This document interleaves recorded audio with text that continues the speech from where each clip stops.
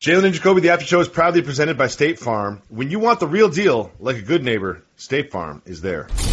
And now, Jalen and Jacoby. Welcome to the Jalen and Jacoby After Show, presented by State Farm and focused on the 10-episode documentary series, The Last Dance. Jalen, there's so much going through my head after watching episode 2. Scottie Pippen. Wow. Surgery. Scottie Pippen demanded a trade from the team that had won 5 championships and featured the greatest basketball player of all time. My mind is still reeling from what I just watched. We're going to shift our focus to episode 2, much like the documentary shifted its focus from the season, 97-98 with the Bulls, and a little bit about Michael Jordan's background. But we learned a lot about Scottie Pippen of that Bulls team, not just about what he meant to the Bulls and what he was going through at the time during that season, but his upbringing in Arkansas, his draft onto the Bulls. Jalen, why is it so important that we know so much about Scottie Pippen to tell the story of Michael Jordan and these Bulls? Well, he was the greatest sidekick of all time. And as you alluded to, coming from a small college, he was under-heralded in a lot of ways. People were surprised he went high as he did in the draft. You have to give Jerry Krause a lot of credit for understanding the potential that Scottie Pippen had. And as he ascended, that's when they went from being a Michael Jordan dominant scoring centric team to a squad that continued to move the basketball, play in the triangle. And while, of course, MJ was still going to be that dominant player, you need somebody else that was going to play at an all NBA level if he was going to upend the Lakers, the Celtics, and the Pistons. And initially when Scottie played against the bad boy Pistons and he caught his migraines, they weren't able to get past that squad. And as he matured and got a lot better, he became a game changer, a two-way player, a point forward, somebody that complemented not only MJ well, but playing multiple positions, was really smart and versatile. So he was a guy that deserved all of the accolades that he got, and that's why he won the top 50 players to ever do it. So, Jalen, one thing that episode 2 did that, again, what I mentioned before, is this is so good at sort of filling in the gaps in your memories of these teams, because we always think about these 2 sets of three-peats. We think about this invincible team, but in the season that they're focused on, in 1997, the Bulls did not start hot. Without Scottie Pippen, they really did not jump out of the gates. And you being on a competitive team in the same conference, did you feel that perhaps this Bulls team was beatable, that this Bulls team wasn't like the other Bulls teams before, and that this was going to be the year that the Pacers were going to beat the Bulls? Absolutely, because if you look back at who was coaching the All-Star game, because their squad has the best record at that point of the season, that would be Larry Joe Bird, Rick Carlisle, and Dick Harder of the Indiana Pacers. So we were very conscious of not only their record, but trying to get home court advantage, which ultimately ended up deciding our series as we played them so many times during that year. And unfortunately for Scottie, that season, other than winning the championships and all of the great accolades that he was able to achieve, it's still marred by the fact that teammates, since you signed the deal, can look at it like you were being selfish and sabotaging their year by not getting your surgery in the summer, but getting it at the beginning of the season. But then at the same time, you're a competitor. The organization is basically thumbing their nose at you, acknowledging that they're not going to readjust your contract. So it was a unique storm that he was put into. A lot of people would have handled it the way he did. And because of that, he doesn't get the love that I think he really deserves. But MJ never won a championship without Scottie Pippen. Now, Jalen, we're going to hear later from the director of the film, Jason Hehir, and his perspective on this decision from Scottie. We heard from Michael Jordan himself with his perspective on the decision from Scottie, and we heard from sort of the front office and the Bulls organization. And there's 2 sides to this. There's, I've been underpaid, I've been underappreciated, I've been disrespected, I need a different contract, I'm not going to get surgery, I'm going to enjoy my summer. And the other side is, well, you're obligated to the team, you made a commitment to your teammates, you made a commitment to the city, you made a commitment to the franchise, you signed a contract. You should obligate that contract. You always side with players. We've been doing this show for 9 years. You always side with players. But this one isn't so binary. It's not so cut and dry. So quickly, I just want to know, what do you think about Scottie's decision to get the surgery at that point in the summer? Well, ultimately, when you sign the deal, you got to own it because you are cashing the checks. But this is unique, Jacoby, and here's why. how does management go into a year after a squad led by Michael Jordan and Scottie Pippen and Phil Jackson basically tell them that Phil could go 82-0 and they're not bringing him back? Like, how do you say that to an individual? How do you look at Michael Jordan after number 5 and feel like you're going to break up the team, you're going to trade Scottie Pippen in the offseason? Scottie asked for a trade. He didn't want to be there anymore. They were their most unhappy 6 championship winning team of all time, and it shouldn't be that way. Got to give the people time. Give people what they want. So many great duos, not just in the NBA now, but in NBA history. You think about, of course, watching The Last Dance, Scottie and Mike. There's also Kobe and Shaq, LeBron and Wade. Just a few of the NBA duos that are undeniably the real deal. And we've got so many current duos, too. AD and LeBron. What's going to happen with Westbrook and Harden? And the future of KP and Doncic. There's so many great duos in the NBA beyond just Jalen and myself. Draft a State Farm agent to your team and get help combining the ultimate duo, home and auto insurance. When you want the real deal, like a good neighbor, State Farm is there.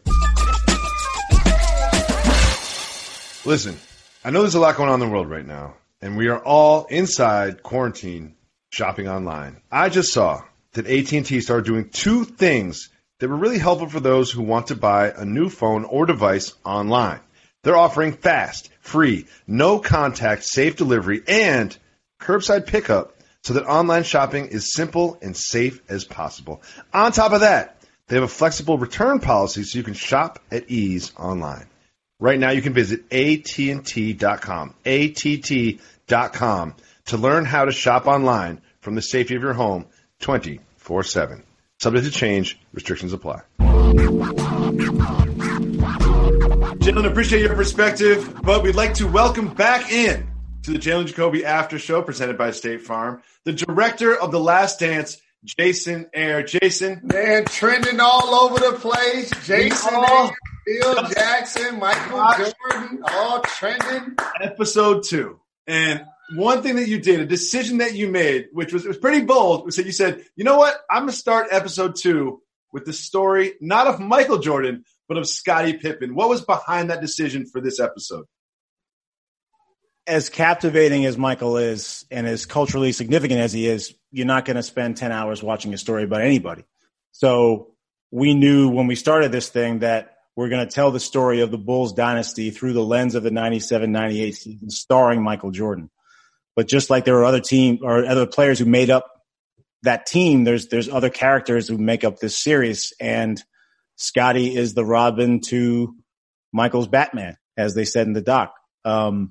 So it seemed like a good place to go. You know, we knew we wanted to do backstories about Dennis Rodman and about Phil Jackson and about Steve Kerr and about Scottie and, of course, Michael. So we had to look at the season as a whole and say, okay, when is there an opportunity during the season to tell this person's backstory? Well, Steve Kerr, for instance, had some huge shots that he made in the playoffs during the Eastern Conference Finals, Jalen, against your Pacers. That's episode 9 of the doc. That seemed like the right time to go back and tell his story.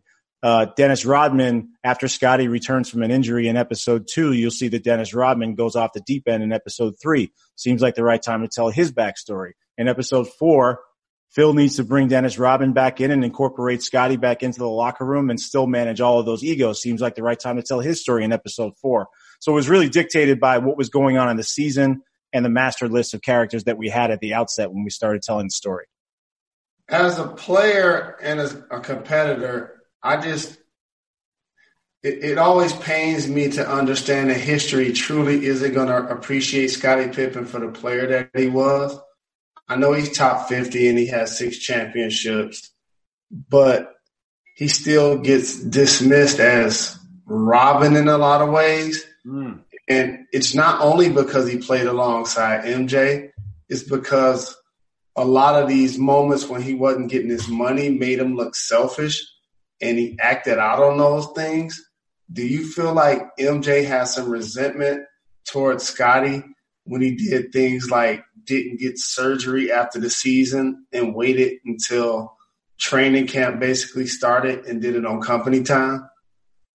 I don't think there was lingering resentment that affected the performance of the team. I think that Michael was exasperated. And as he plainly says, Scottie was being selfish.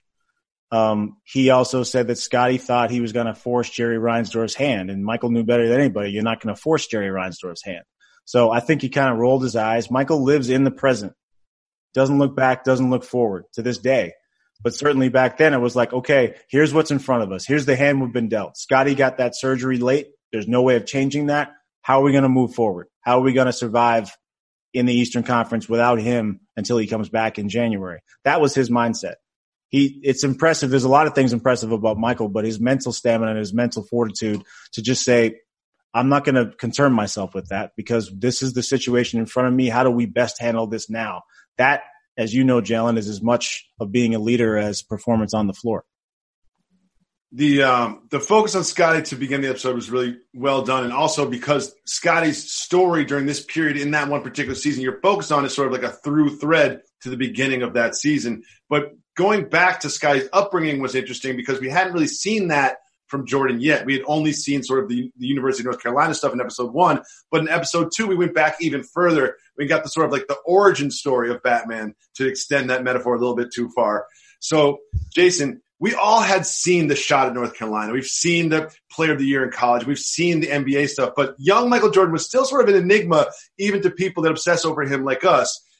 Tell me a little bit more about this character of Larry Jordan, who used his brother, who used to beat him in the backyard. Because I want to know what happened to Larry. I got brothers. Where's Larry? Rest in peace, Bill. I don't have a lot in common with Michael Jordan, but I was the youngest of 3 boys, and he was 2. He's got 2 sisters as well. But and I did have I was on the losing end of a lot of games in the backyard. It didn't forge me into the maniacal competitor it forged Michael into, but Larry was the best athlete early on in that family. And he had more in common with Michael's dad than Michael had with Michael's dad. And that was hard for Michael. So he did whatever he could to vie for his dad's attention, and he saw Larry as blocking that. And that was the roots of that competitive fire that you see even to this day, was that before he even had a basketball in his hand in his life, he was competing with his brother. And he says, he credits Larry with being the most ferocious competitor he's ever faced. And he said it made Larry and Magic and all those guys look easy compared to Larry Bird and Magic and all those guys look easy. Larry now works for the Hornets, as does Ronnie, Michael's older brother. But it's crazy when you look at the family picture of that family.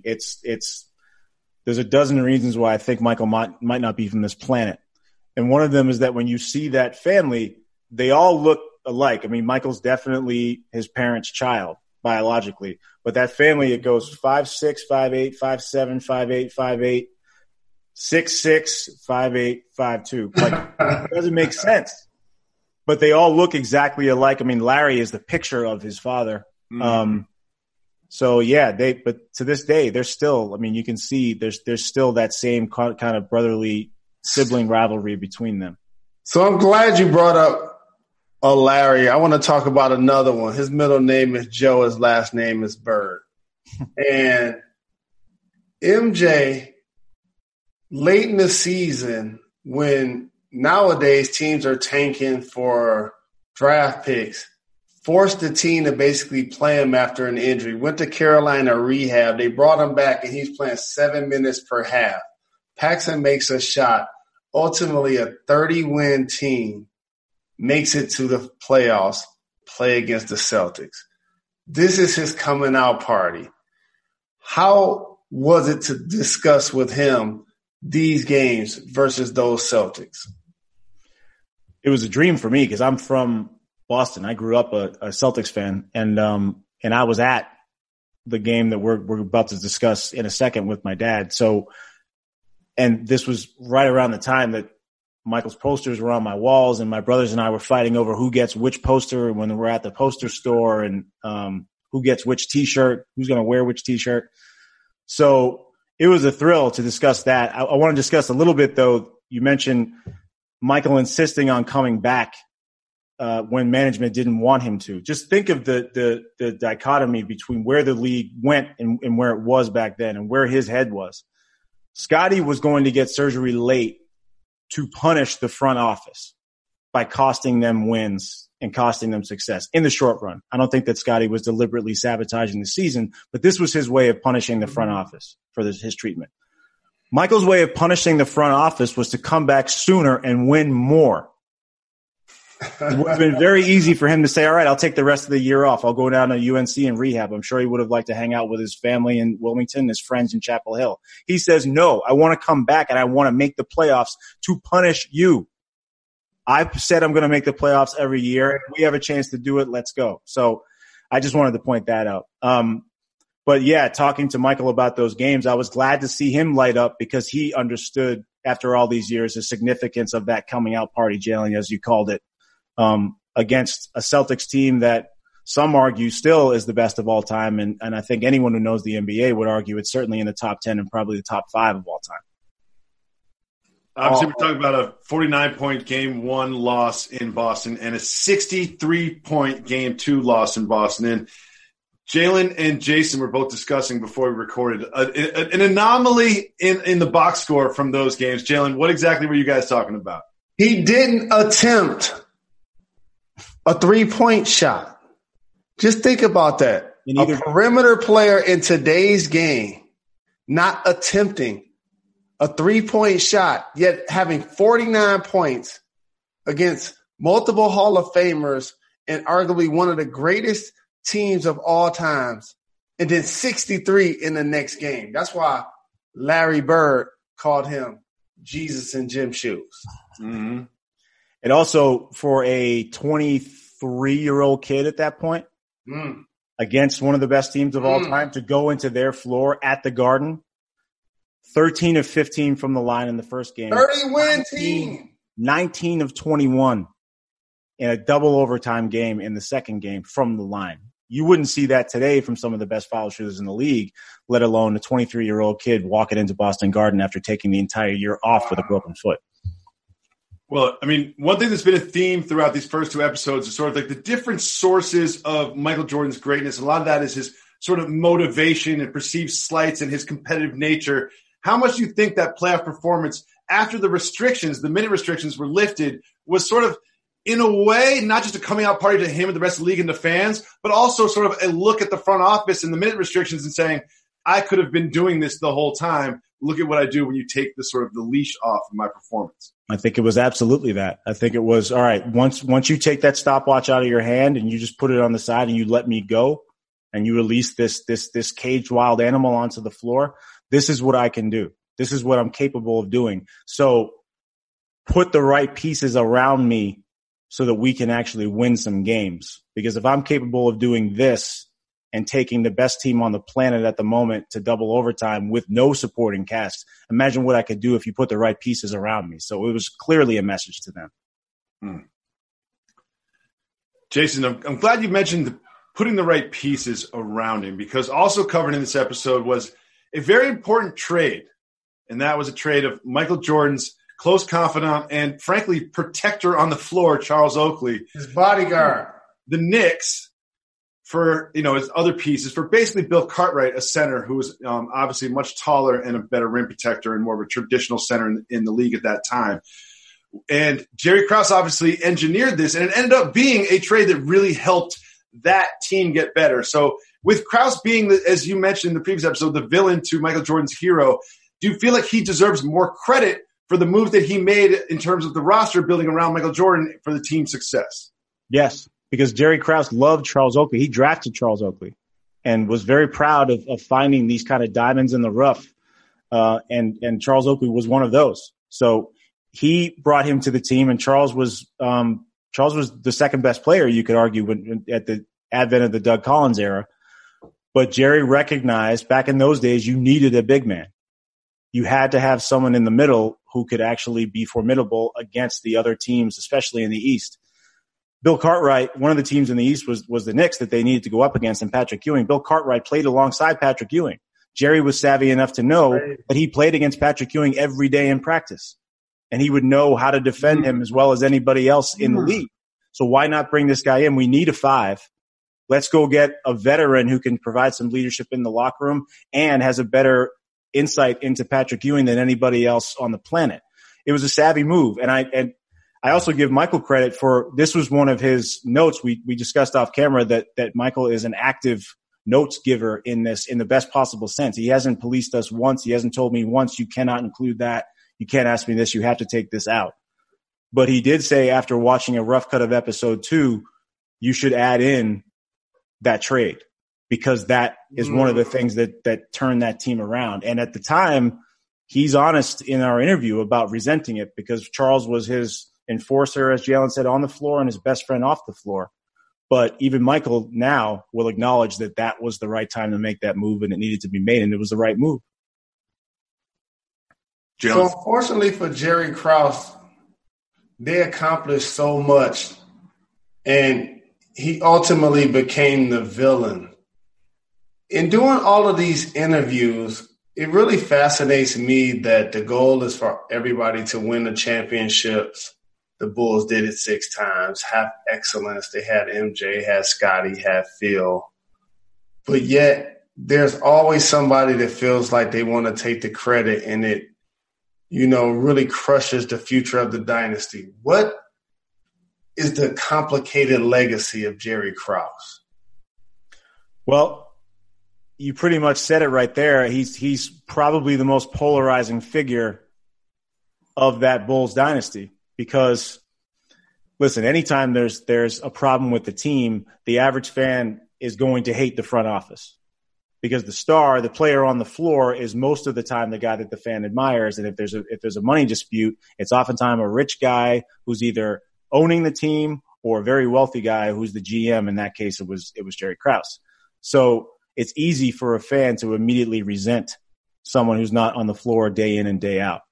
But it is a complicated legacy, because I think, as I mentioned earlier with you guys, that ice has thawed somewhat. And I think that you'll be surprised as the series goes on and as the series wraps up in 3 or 4 weeks from now, what the sentiment is towards Jerry now, when everyone has the benefit of some hindsight and can say, you know what, here is what made those teams great, and let's give credit where credit's due.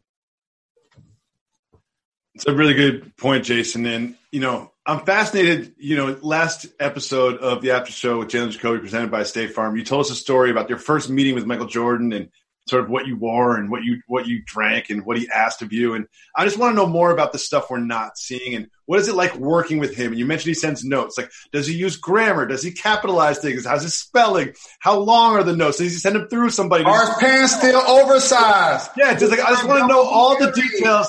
When you see in your inbox Michael Jordan, like, how long are the emails? Do you click on them? What kind of notes does he do? It doesn't happen like that. Has he appreciated you? Have you gotten a present from him? Like, tell me more about what it's like to work with Michael Jordan.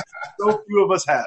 He is somewhere high in a castle somewhere over a golf course somewhere in Florida right now. It doesn't happen like that. We get aggregated notes because there's so many partners here. We have Netflix executives who are the Michael Jordans of their business. We have ESPN executives who are likewise. We have the NBA executives, NBA Entertainment, and then NBA Corporate, and the Jordan brand. So there's a total of a little less than a few dozen people giving notes on every single episode. And then there's one person who aggregates those notes and then communicates them to me and my team. So it's not like Michael's texting me and saying, take that out, or walking in the edit room and saying, what are we having for lunch today? It's not like that. But, obviously he wields as much power as anybody. And if Michael says, I want this in, it's going to be in. But he hasn't exerted that power to the detriment of the documentary once. Like I said, it's crazy. I was talking to our friend Aaron Cohen last night and saying, hey, Steve, what up, though? Now that we're all quarantined, it's kind of like the great equalizer here. We're all stuck inside, so he has more time to watch these rough cuts. And I was saying to Aaron that the notes he's giving are really good. They're really helping the episodes. It shouldn't surprise any of us that he's also the Michael Jordan of directing documentaries. The guy can do whatever he wants. So, I don't want people to get the sense that he's censoring us and he's watching these cuts and he's saying, take that out. I mean, as the series goes on, you'll see that there's a lot of stuff that's not particularly flattering, but I give him credit for his candor and his honesty in putting it out there and telling the whole story. Well, as much as I'm interested in Michael Jordan in this documentary, Jalen Rose has one particular fascination with it, and he's obsessed with the soundtrack. So, Jalen, I know you've been waiting to do this. Go ahead and talk to your boy Jason about some of the. I was listening to the tunes. I heard some May, some LL, some Rakim. Those are the glory days. So, what went into the soundtrack for these 10 episodes? Well, you and I share an affinity, and Jacoby as well, for golden era hip hop. Yes. And, it's not my fault that they played in the 80s and 90s. And if we're going to have accurate music that chronologically fits the time, then we have to use some 80s and 90s rap. So that was a really fun little side project for me because I'm such a student of that era of music and a lover of that genre. So we tried our best to have every song be chronologically accurate. So if we're looking back to, 86 is when I'm Bad came out and Michael scored 63 points. Like a muscle bound man and put his face in the sand. Exactly. But we have, throughout this thing, we try to be as accurate as we can. When we do the 92 season and their attempt to have their first back-to-back title, you'll hear Black Sheep, Choice Is Yours, because that's from 92. When you see their 93 going for their first three-peat that season, you'll hear some Naughty by Nature. So we try to do songs that are very accurate to, if not the year, then at least the era. But you're talking about already in episode 1, we had Puffy, Mason, Biggie. We had Eric B. Episode 2, we had LL. You're going to have Prince, Beastie Boys, Tribe Called Quest, Nas, Lauryn Hill, Special Ed, KRS-One. Bars. It runs the gamut. And I give Rudy Chung and Justin Feldman at Hit the Ground Running. That's the music supervising company that we're using. They're the guys who have been busting their asses to clear these songs because every time there's a sample in a song that counts as a writer. So for instance, we tried to clear Wicked by Ice Cube. 48 writers. 48 writers. And you have to locate all 48 of these writers and get them to agree to a fee.